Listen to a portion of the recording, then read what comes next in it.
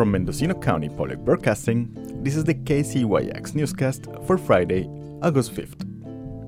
I'm Victor Palomino, and on today's newscast, Sarah Wright has a report on Powder Valley Hydropower Plant, followed by a bilingual interview with La Familia, a group of young entrepreneurs, and we end with Stacy Sheldon and the Ukiah Observatory Park. It's Friday, and this is the KCYX newscast. From Mendocino County Public Broadcasting, this is Sarah Wright with the extended Friday night newscast. Federal regulators handed down several major decisions about the Powder Valley Hydropower project last month.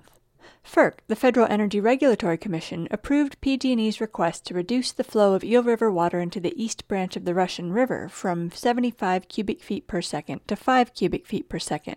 The reduction is supposed to preserve cold water at the bottom of Lake Pillsbury, the reservoir behind Scott Dam in Lake County, so that releases from the bottom of the lake don't heat up the river and kill young fish. FERC also issued a decision on a request for a rehearing about the project's compliance with the Endangered Species Act.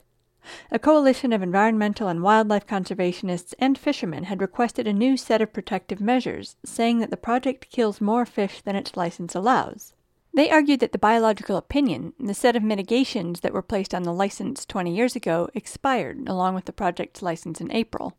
The project is now operating under an annual license, which FERC says it had to grant.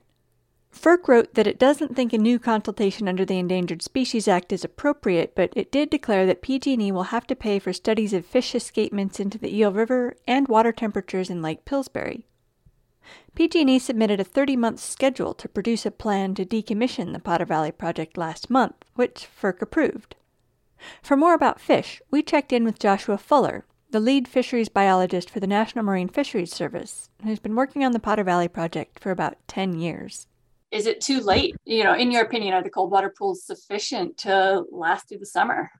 It's a little later than we would like to have seen, but I think it's coming at just the nick of time. I'm hopeful.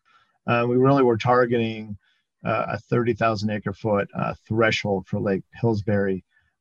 We are still above that. I think we're around 44,000 plus right now. And given the projections for our target at September 15th, where we want to stay above that 30,000 acre foot, we're on course to do that.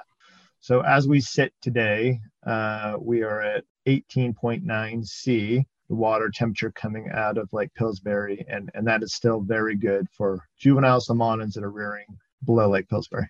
And another thing that we read a lot about in both FERC decisions that came out last week about approving the variance and their opinion on the rehearing that the conservation organizations were requesting. They said, we don't really think it's appropriate to have a consultation under the Endangered Species Act for these salmonids, but we consulted with NMFS, National Marine Fisheries Service, and they agree that this variance with these three requirements to do really detailed studies of fish in the Eel River and water temperatures in Lake Pillsbury, they said that you basically signed off on that, and I'm wondering what your thoughts are on that.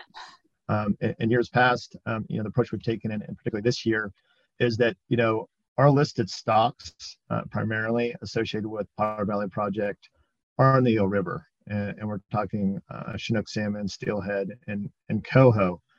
We certainly have a lot of authority and responsibility over listed fish in the Russian River. In terms of project operations, specifically, and the direct impact of these species, it's the Eel River fish first, and then balancing the storage demands on the Russian River side. So with that, the RPA, the current RPA, which actually in NMFS's mind that BiOp has now expired, and there's a lot of paper traffic going on that debate, that in the eyes of NMFS, that BiOp has now expired. But with that, we didn't have a lot of suggestions regarding the actual in-stream flows for rearing fish. We've really targeted temperatures, so we have not changed the prescribed flows in the RPA for summer flows for Eel River fish right now. So if we were to change that per se, then ESA consultation would be required, but we still are comfortable with those flows, the major adjustment and the things that we need to improve on actually maintaining those temperatures. And that gets back to reservoir elevations in the cold water pool. That's the area that needs a lot of improvement. So in terms of ESA condensation, we are holding right now with Eel River in-stream flows, but the diversion rate is really what got adjusted greatly. And that was the cut down to 5 CFS. For a few months now, obviously diversion rate has followed the RPA and has been very high flows, given the circumstances. Not the most appropriate at this time, but NMFS does not have listed fish within the East Branch Russian River in between, the powerhouse on the Russian River side down to Lake Mendocino. That's obviously no anadromous fish are in that area. And so that area is not needing any take authorization from NMFS in that specific area. Once you get below Lake Mendocino into the Russian River, that's a different story. So that is why we've seen for years now that the one major knob to turn is the quote unquote the environmental flows on the East Branch Russian River. And that's what has been reduced down to 5 CFS to conserve water in Lake Pillsbury and to ensure adequate flows for ESA listed fish in the Eel River. I think NMFS has made it very clear that we're trying to maintain temperatures at least through mid-September. And the mid-September target is typically when we see seasonal patterns change, the days get shorter, things start to cool down. So it sounds like the 5 CFS is definitely in effect until mid-September. And then if things cool off and it looks like the water temperatures will be cool, then you'll consider increasing them. Yeah, it's our baseline strategy right now. And there may be some nuances there. We'll see how September goes. We're just going to have to play it. And so every 2 weeks, we're going to have briefing and updates on what the conditions are for fisheries and storage. And we'll make our adjustments. And this is exactly how we've done it for years now. You referenced the BIOP, the biological opinion, which was basically the list of mitigations for anadromous fish that were placed on the license for the project, which is now expired. Can you go into a little bit more detail about that biological opinion? So the BIOP really evaluated a 20-year period from back, early 2000s till now. And the license obviously expired in April. In the FERC process, there's actually an annual license process now. There's a lot of language in the BIOP that talks about 20-year duration and the assessment to fisheries and the impacts associated with all that. And so the way we look at it is like, okay, where is the project at? How is it performing? Do we support annual licenses, or do things need to adjust? And unfortunately, the project has not performed to how we thought over the last 20 years. Productivity for steelhead, particularly, has actually declined, and Chinook salmon as well overall. So in terms of our goal, our responsibility as a federal agency and trust resources, we're really looking at that recovery trajectory and ensuring that we're not precluding recovery. And we're not seeing enough signs that we're actually on that trajectory. It sounds like you're prepared for Lake Pillsbury and Scott Dam to be in place for a few years. Well, I think that the reality is this process is going to take some time to actually get decommissioning. And the unfortunate news is that fisheries need help now to stabilize the situation. 8 out of 10 years, again, with variances outside the RPA, whatnot, things are very unstable at the project, and we need to provide that stability for fisheries and for water users. It's been the same theme, not only this year, but for many years, on what we think we need to better manage this project in the short term.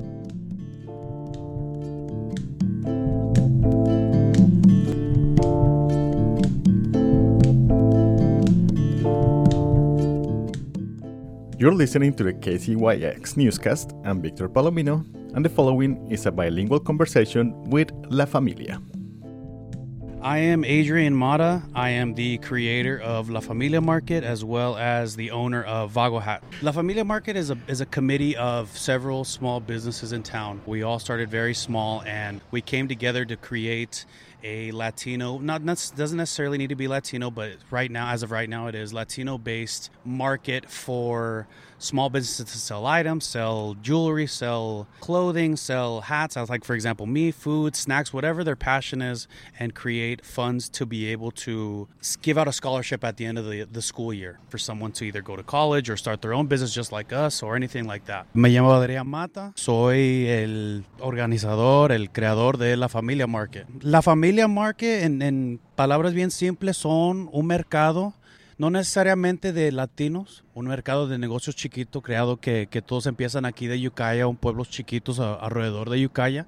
Hay de mucho, hay personas vendiendo helado, hay personas vendiendo aretitos que hacen de joyas, algo así. Yo, por ejemplo, tengo un negocio chiquito de gorras que ando vendiendo allí, varios más. Y lo que estamos haciendo es creando un mercado para alimentar fondos para una beca estudiantil al finales del año. Quizás unas varias, depende de lo que hacemos, pero ojalá una grande para alguien que va saliendo de high school para ayudarles con su futuro. O quizás algo que quieren hacer un negocio, quizás alguien no quiere ir a la escuela y quiere empezar su negocio, con eso vamos a ayudar. Where did the idea come from? Crazy idea. Long time ago when I graduated high school, I was signing up for scholarships to be able to go to college. That was my goal. I wanted to just go to college and that was it. I would have conquered the world at that point. I didn't care. And I was signing up for a bunch of scholarships, but I didn't necessarily meet the requirements for a lot of them. I was either didn't go to a certain school, or I didn't have a certain GPA, or I didn't, X, Y, and Z reasons. And I thought, okay, if there's me, for example, that I took AP classes, I was an honors kid, and I didn't qualify for these, there's got to be something for other people that are just like me. So I thought, okay, let me finish school, let me do this, and this, and it's been a project for a couple months now, but I thought, okay, let's create something for a kid that maybe wants to go to college, maybe wants to start his own business, whatever the case may be, and provide a scholarship for them. And why the name La Familia? I love my family. I mean, they all grew up here in Ukiah. I'm with them every day. I see my mom every day, my sisters, everybody, my aunts, grandpa. Both my grandparents live here. I love the concept of having someone to rely on. And La Familia is a group of 9 businesses locally here in town. We're all good at different things. I'm good at sales. That's what I went to college for, sales, communication, marketing. There's other people for pictures. There's someone there for the business aspect. There's someone there for anything. So we're all just a good community for people that are similar to us, and that's where the thing came from. We're just a big family that likes to help people, just like your family at home does, so that's where it came from. ¿De dónde viene el nombre de La Familia, Familia Market? Pues yo saliendo del colegio apliqué por muchas becas. Yo fui gracias a Dios, a estudiar en St. Mary's College de California. Me dieron una beca bien grande para poder estudiar y con la ayuda del básquetbol también me dieron mucho dinero. Es una universidad bien chiquita, de 20, 30 estudiantes en un cuarto, pues estudiando, no tanto como los estadios de Berkeley, algo así, pues. Y me gustó mucho la comunidad. Me gustó mucho qué chiquito estaba y yo dije, pues la familia es como alguien que cuando escuchas esto tienes confianza en ellos, le puedes ir con ideas. Si tú estás creando algo chiquito, un negocio y ocupas ayuda, la familia está allí. Pues así como la mía, me encanta andar con mi familia aquí en Ukiah, toda mi familia vive aquí y yo cuando tengo problemas yo le voy a mi familia, entonces nosotros somos la familia para negocios chiquitos, pues. Es lo que está más cerca, es el grupo. Todos sabemos cómo es batallar con ventas, con producir videos, con esto, y yo pues gracias a Dios yo tengo mucha ayuda con estos compañeros y nos va súper bien y si alguien tiene cualquier problema puede escribir a la familia. Entonces pues ahí viene el nombre. O sea que no es solamente un mercado, también es una comunidad. Exactamente, sí. Uh-huh. And this is a group mostly of like young entrepreneurs. Yes, we have a very young group. I think the ages go from about 19 to about 30, I believe. Pretty young people that are starting their small business. Maybe some more advanced than others, but we have a lot of good people in this committee. As far as For example, me, I handle a lot of the sales. There's a lot of people that, take great pictures that can help with stuff like that. And luckily, one of our youngest actually has her own storefront here in downtown Ukiah called Bonita Boutique. She's been helping a lot of us with how leasing works and stuff like that. So we're all just learning from each other and providing like a La Familia atmosphere to small businesses here in Ukiah. ¿Qué edades son más o menos las personas que están participando? Muy jóvenes. Yo pienso que el más joven que están en nuestro comité de la familia tiene 19, que es la Bonita Boutique. Creo que tiene 19 o 20, creo. Y pues ella ya tiene su storefront, su área de vender aquí en downtown y pues es exitoso pues para alguien que tan joven pues. This is going to be the first one of how many do you want to do? I'm going to say 10.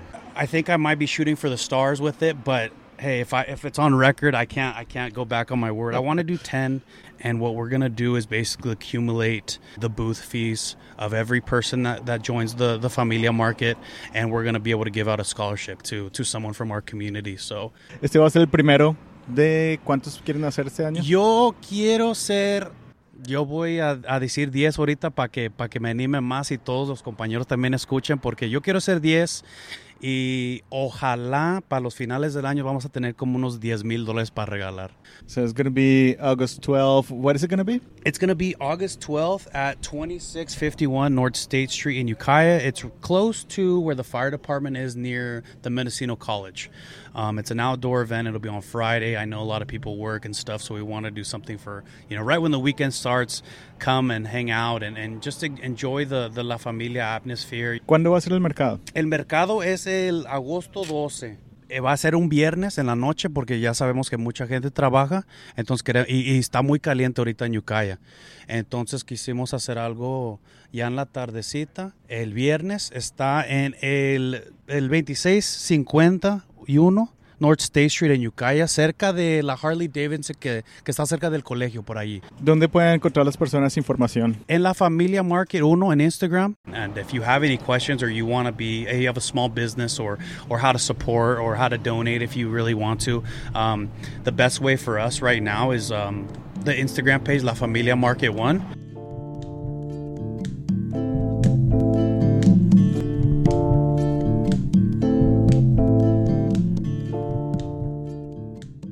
Next on the newscast, Stacy Sheldon and the Ukiah Observatory Park. From Mendocino County Public Broadcasting, this is the KZYX News. I'm Stacy Sheldon.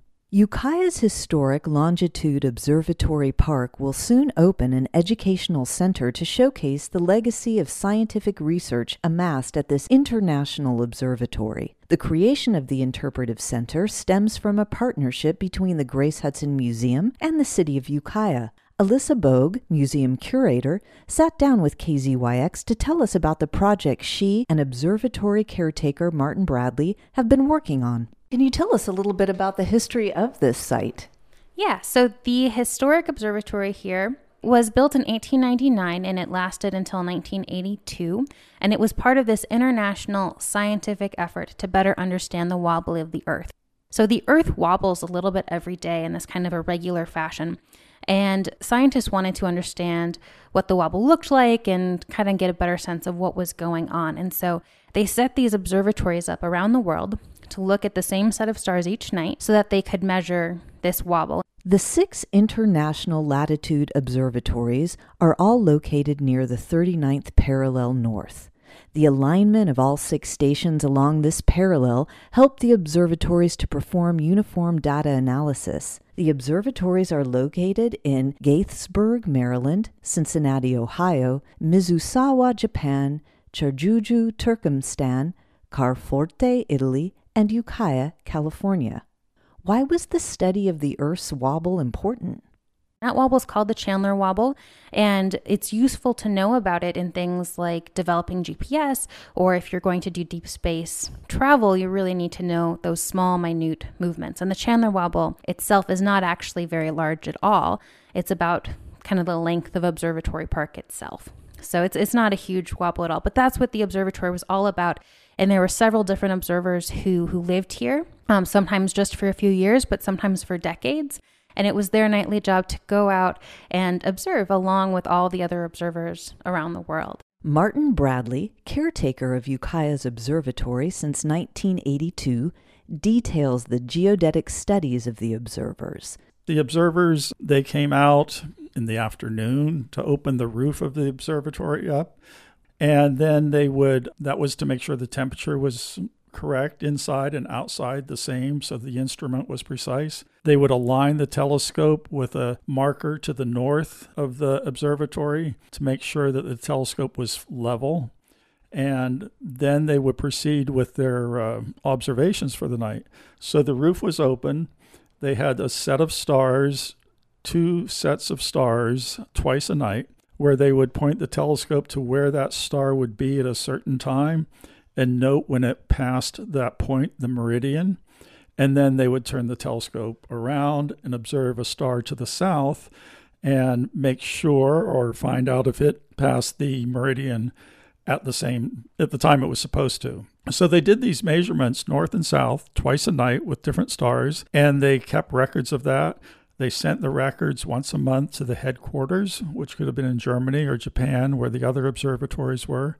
And from that, they developed a chart, a plot of how the Earth was wobbling or the deviation it would have in its rotation. From reading letters written by the observers, Bogue came across interesting anecdotes. One of the observers went on his honeymoon and he commented, "Well, I didn't lose any observing nights because the weather was bad."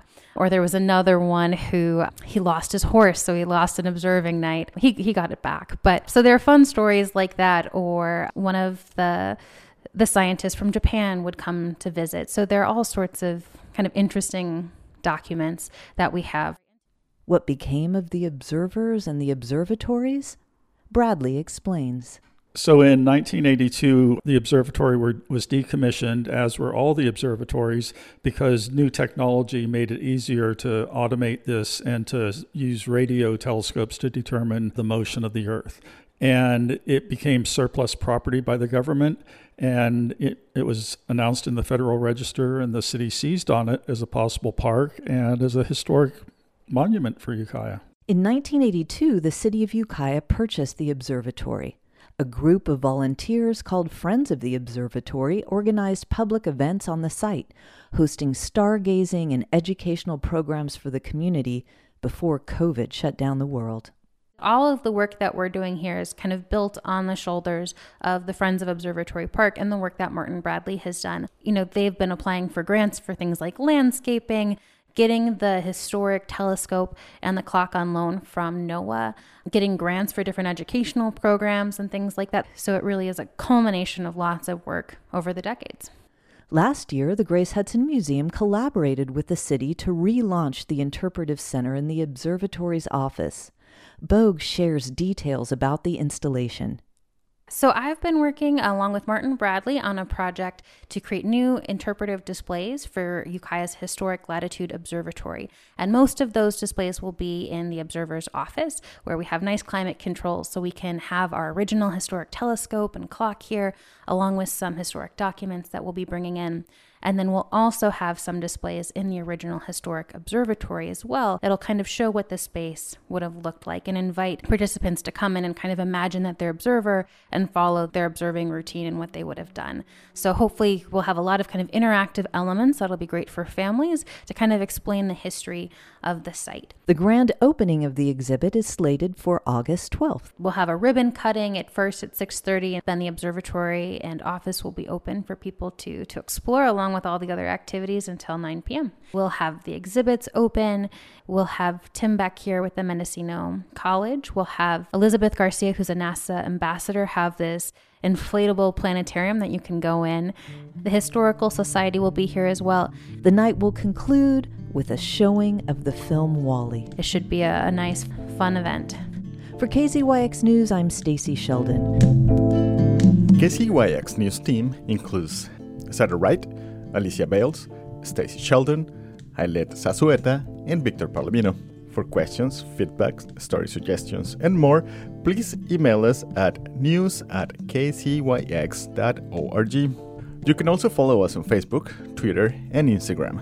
For our local stories, with photos and more, visit kcyx.org. You can also subscribe to KCYX News Podcast, wherever you get your podcast.